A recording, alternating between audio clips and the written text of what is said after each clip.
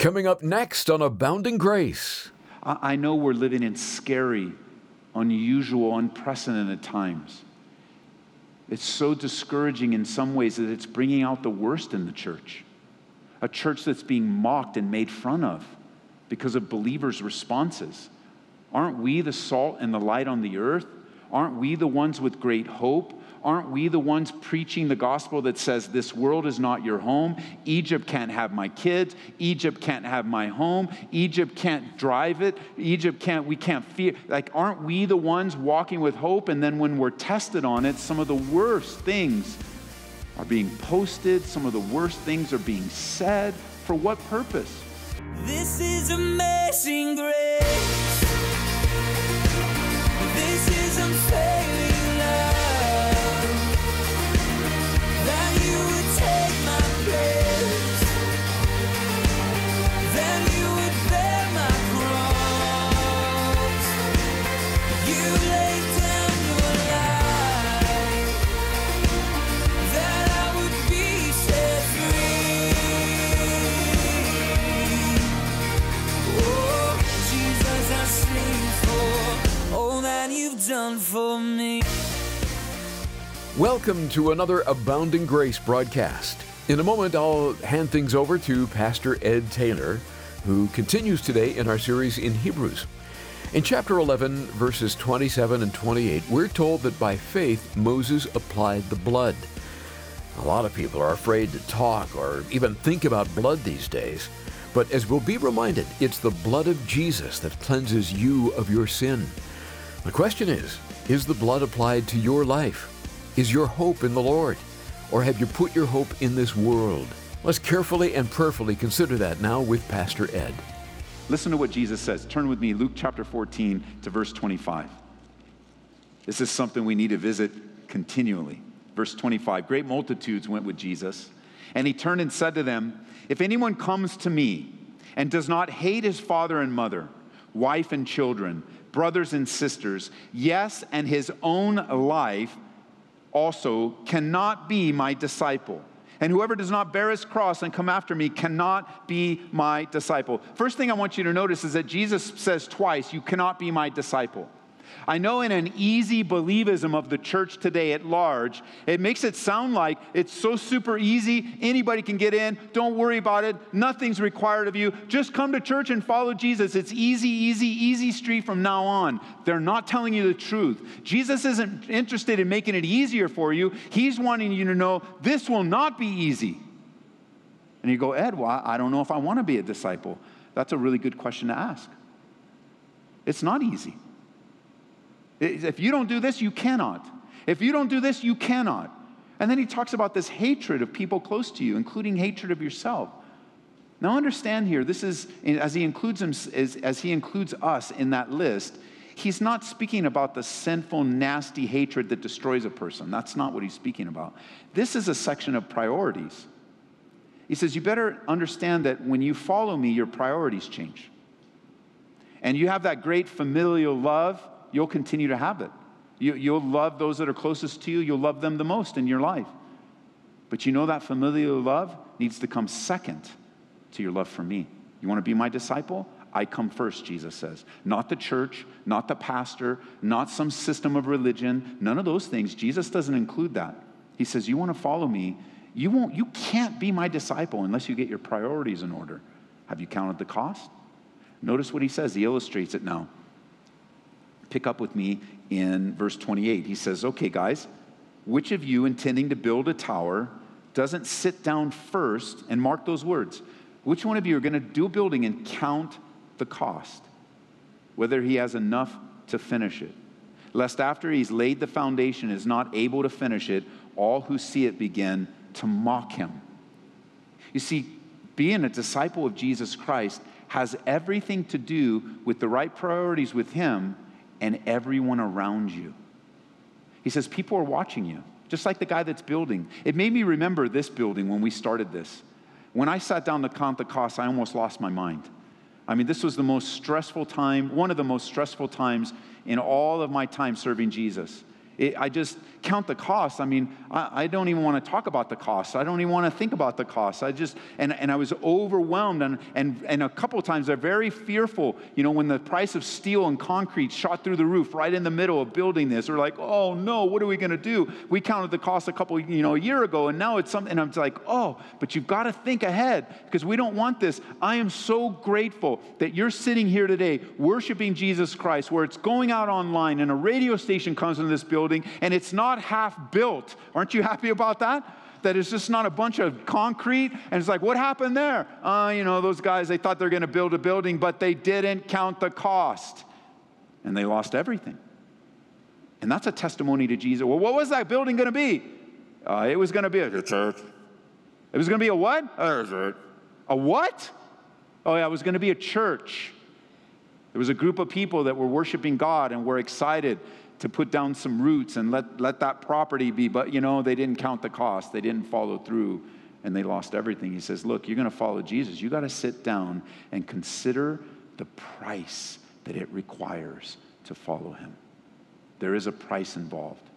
And if you don't consider the price, people are watching you and will mock you and make fun of you for not following through. Notice what he says.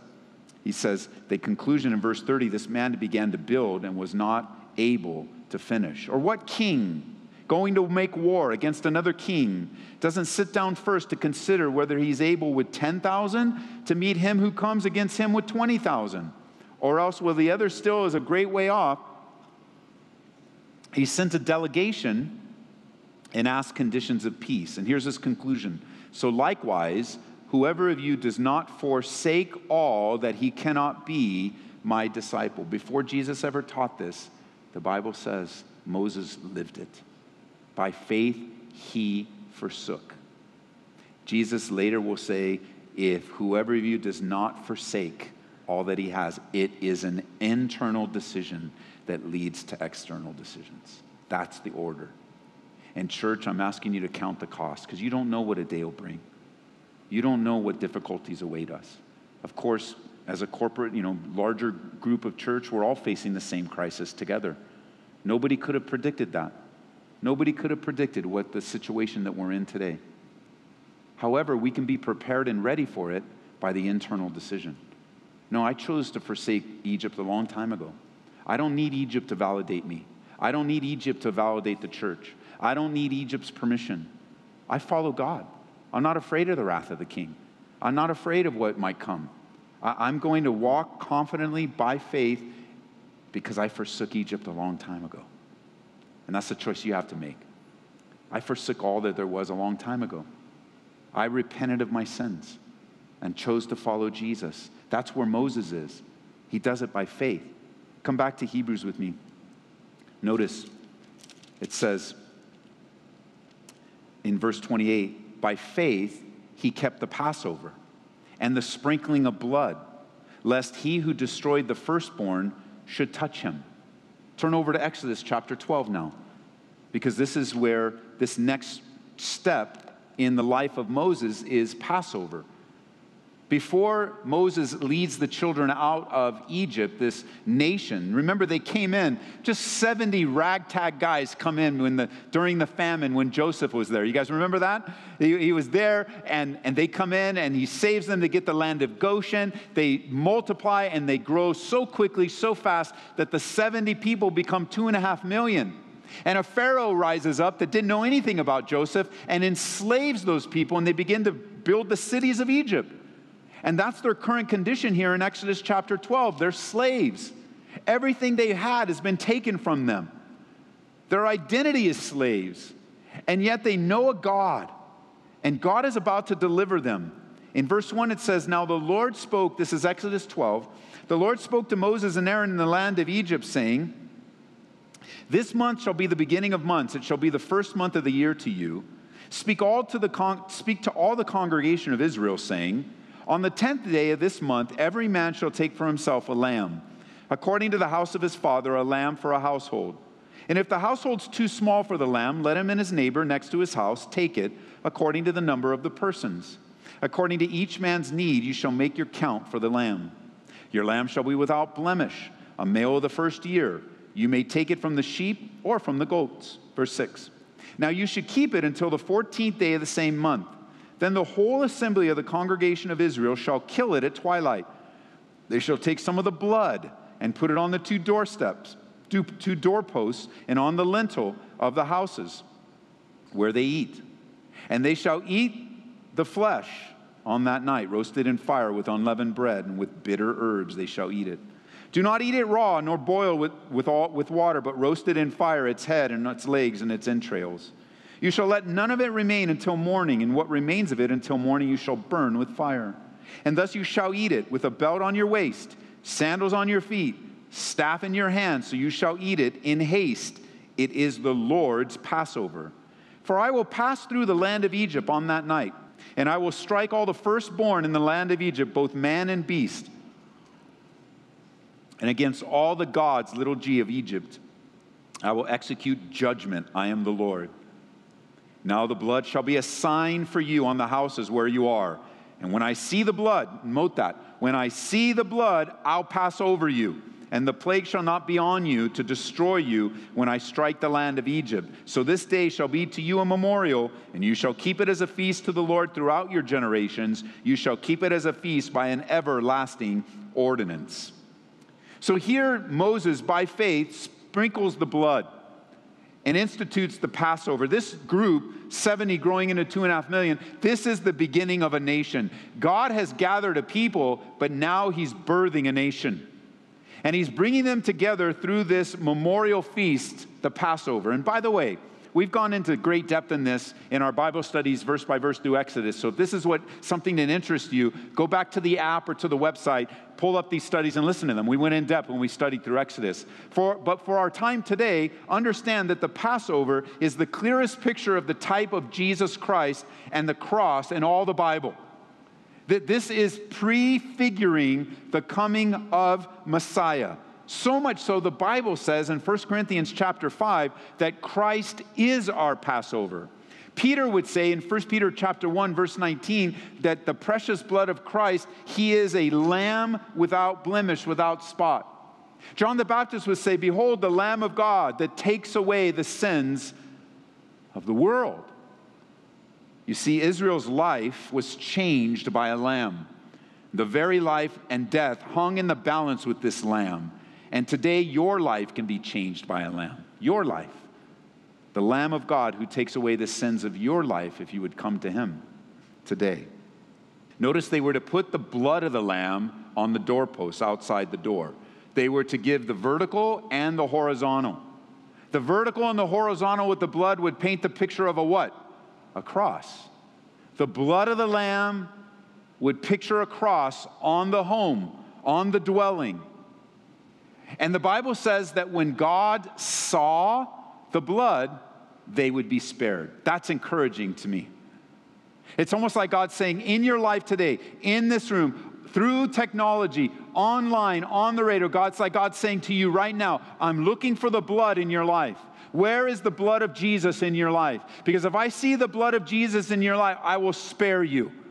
I will save you. I will rescue you. I will pass over. If I see the blood in your life, God's saying, I will pass over. My judgment will pass over you. You will not experience judgment because the blood of Jesus Christ reminds us that he himself took the judgment of your sin and mine upon himself. So encouraging. And this was in preparation. They were supposed to do it with their sandals and be ready because at any time they could leave. Anytime they needed to take a lightness, a light touch on this world. The lamb offered was without blemish. It's unfortunate that there's not a lot of talk about blood in churches today. It's like in some circles, it sounds like, man, salvation is so easy, doesn't require anything. And what about the blood? People are afraid to talk about the blood, but don't be afraid to talk about the blood because it's the blood of Jesus Christ that cleanses you of all your sins. There is no other way. There's no other way for you to be made right with God. None whatsoever. Now, for you as a believer today, I want to draw out something that will help you in your walk with the Lord, your daily relationship with him. The key to their being spared was not them feeling safe. God didn't say, once you come to a place where you feel safe, I'll pass over. It wasn't when they felt saved or protected. It wasn't their feelings that would give them a sense of strength and ability. It wasn't that. It wasn't, well, when you feel safe, it's good. No, it was their faith. And we know we walk by faith and not by sight. We understand that. But even back here, before these principles and doctrines were laid out, God was already laying. It's one God throughout all the scriptures giving one message. And the message here wasn't when you feel, because I know some of you don't feel close to God right now, and you're thinking, well, I don't feel close to God, therefore I'm not close to God. No, it's actually not your feelings at all. What God is looking for is the blood applied to your life. Is the blood applied to your life. Well, you know what, my week was really horrible, my attitude was really nasty, and I just don't feel saved. Well, praise God that God's not looking at your feelings, He's looking for the blood. Have you applied the blood in your life? Have you applied the blood of Jesus Christ and appropriated by faith that forgiveness? So let's go into the home for a minute.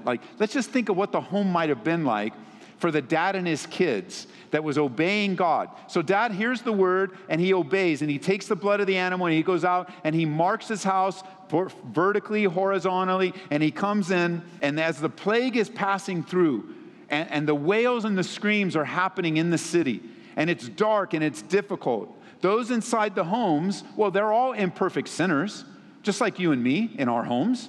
None of our homes are filled with perfect people. We fail regularly. We sin continually. They're all in the home imperfect. They failed God. They failed each other. But how will they escape the judgment? It's the blood. Can you imagine that night? Can you imagine that being your home? Can you imagine telling the kids as they're hearing everything, what's going on, Dad? I know you told me, but why are they screaming? And what's happening over there? And it's a very scary time. And the kids are concerned. And so what? One of your kids look up and go, Dad, did you do it right? Your firstborn. Dad, did you do it right? Are you sure you did it right? Go outside and check, Dad. Make sure you did it right. And Dad says, no, son, I did it right. Well, how do you know, Dad? How do you know you did it right? And Dad says, well, we believe God. I did what God told me to do. Yeah, but how do you know? Well, I did what God told me to do. But are you sure? I did what God told me to do. God said this, and God said this. And were you there? Yes. And were you there? Yes. And were you there? Yes. And so trust me, son, we believe God. Oh, how do you know? We believe God. How many times, moms, dads, aunts, uncles, how many times have you found yourself comforting and encouraging your kids by saying, we believe God? This is what the Bible says. Yeah, but I don't understand. I know, but this is what the Bible says. But I'm not sure. I know, but this is what the Bible says. Isn't that a much more powerful way to lead your home? This is what the Bible says, son. This is what the Bible says, daughter. Yeah, but my friend said. Yeah, I know what your friend said, but we trust God. We believe in His promises. Remember Abraham? Remember Isaac? Remember Jacob, remember Noah, why do we teach kids the Bible stories? So that they can become the foundation of their life.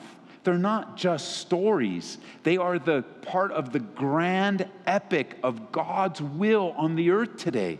Some of you are doubting right now, and you're fearful, maybe even upset and mad and angry. Some of you are grieving and hurting, and you go, I don't know, and I don't feel like it. I don't know. You, pastor, tell me, I don't get it. I'm not sure. Did I do it right? And I say to you, God keeps His promises. This is what God said. We're going to do what God said. And I encourage you to do what God said. When He said He sees the blood and He'll pass over you, it's true. He will pass over. The blood of the Lamb. Your kids, your family, your co-workers, when they ask you about heaven and they ask you about hell, you've got to answer them with the Word of God. There's just no other way around it.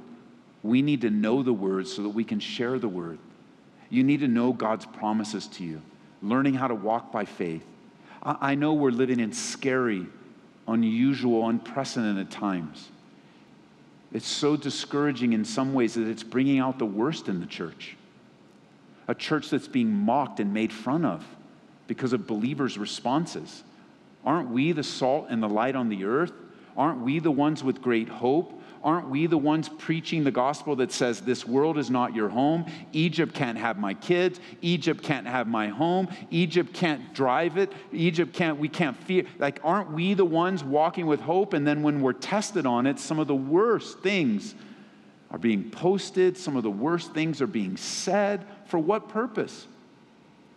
Jesus said, count the cost, church. It's not going to be easy forever. Count the cost, church. It's going to require a different priority system.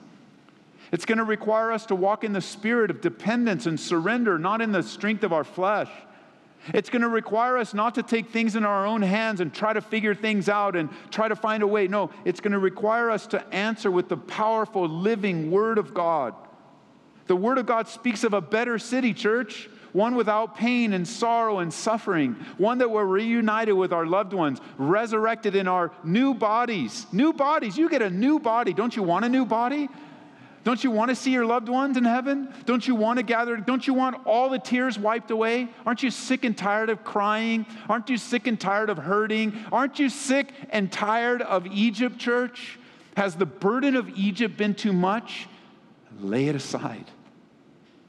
Some of you have placed your hope in Egypt, and you're disappointed, as you should be, because Egypt can't help you. Every 4 years, people put their hope in a political cycle. Haven't you learned by now your hope is not in Egypt? Every few years, you put your hope in a raise. I'm going to get a raise, and then I'll have it, and then it doesn't come through, and then you're disappointed because you put your hope in Egypt.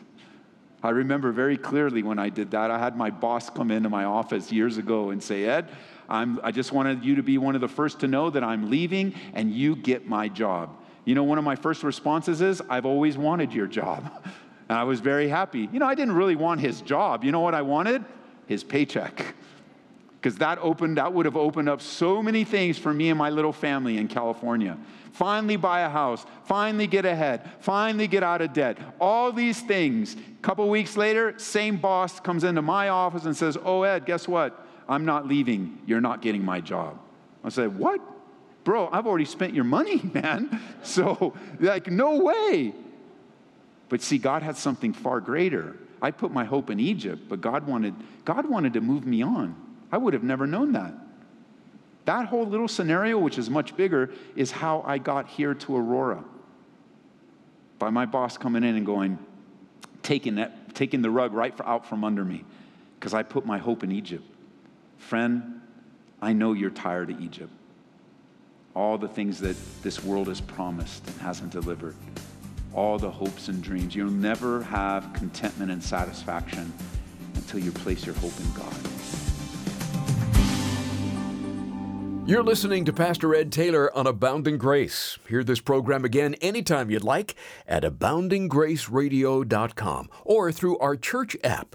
Do a search for Ed Taylor in the App Store or Google Play to download that to your mobile device. Pastor Ed is back with us now, and Ed, we have an excellent resource to share with our listeners from A.W. Tozer. What can you tell us about it? Well, this month's resource is a classic by Tozer. And I think it's important that you read any single reference by A.W. Tozer, but this one in particular is one of the first books that I ever bought as a new believer. I think I bought it second or third. The second or third resource I ever bought after a Bible was this resource from Tozer, and I read it. I used to read it every year. I don't read it quite every year now, but it's on our discipleship reading list. And so if you're interested in knowing what books we recommend to those growing in ministry, those that want to serve the Lord, this book is on it, as well as I think another 50 resources that we want to put in your hands. So go ahead and contact us for the book of the month, but also email me. If you want to email me directly, I'll respond to that email with a link where you can download the discipleship reading list that we use here at Calvary. It's a great resource. Very important for you to grow in grace in these last days. So get the resource, get the book, support the ministry. We appreciate you, and we need the resources. It is, everything is increasing, and so I appreciate personally you partnering with us in getting the Word of God out. It's such a blessing. That's The Pursuit of God, and we'll send it to you with our thanks for a gift of $25 or more to Abounding Grace. Call toll-free 877-30-GRACE. You can also order resources like this online at calvaryco.store. We'll return to Hebrews next time out on Abounding Grace with Pastor Ed Taylor. See you then. This is amazing grace. This is unfailing love. That you would take my place. That you would bear my cross. You laid down your life. That I would be set free. Oh, Jesus, I sing for all that you've done for me. Abounding Grace is brought to you by Calvary Church, Colorado, here in Aurora.